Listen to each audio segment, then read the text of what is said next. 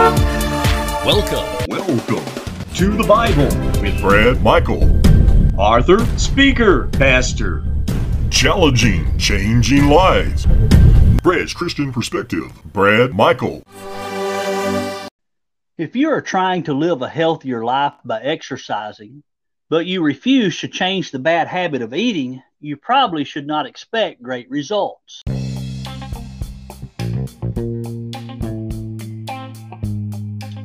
If you spend countless hours in the gym burning calories, but then continue to eat fatty foods loaded with carbohydrates and sugars, my friend, you probably shouldn't expect great results.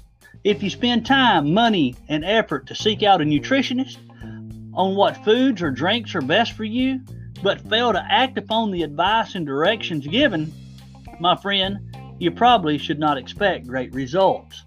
Neither should you expect great spiritual results in your life by just attending church, reading your Bible, or praying without making changes in your life.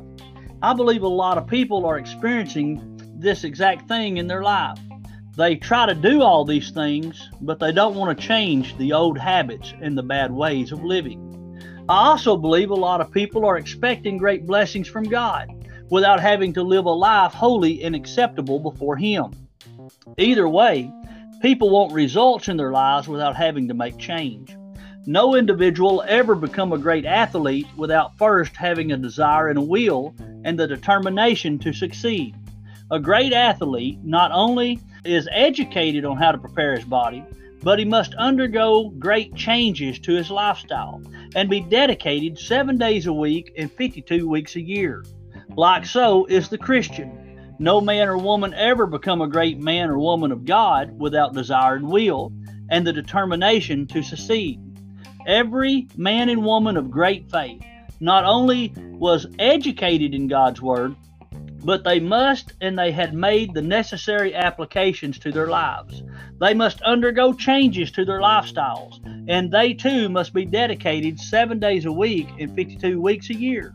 That brings me to the words of Jesus found in Matthew chapter 6, starting in verse 22. Jesus was teaching the multitude and was explaining how one could have a healthy and a productive spiritual life. Jesus put it this way: whatever you allow in your eyes determines the path of your soul. If your eyes be full of light, meaning you are allowing only that which is approved by God, you have a clear and a good, healthy spiritual life. But on the other hand, if you allow darkness, which is considered the double vision, the unhealthy vision, meaning you are allowing evil things, sinful things that are displeasing to God, you have a polluted and unhealthy spiritual life. I pray you see that being a Christian is more than attending some church, reading your Bible and praying.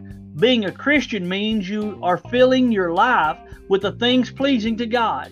Please listen to me. As a Christian, it does matter what you listen to.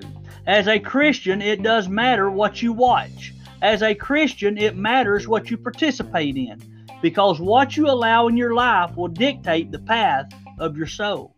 Like the so-called dieter that knows what it takes to lose weight but refuses. Like the so-called athlete that knows what it takes to succeed but refuses. Like the so-called Christian that knows how to have a healthy spiritual life but refuses. None should expect great results in his or her life. The question that you need to answer today would be this: which vision are you feeding the most? Are you only allowing that which is pleasing to God to enter your life, or that which is displeasing? Or maybe, just maybe, you are the one who is allowing a little of both.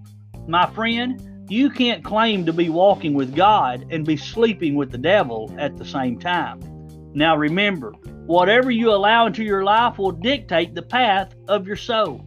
Do not be the one who is looking for great spiritual results, but allows and invites everything contrary to God into their life.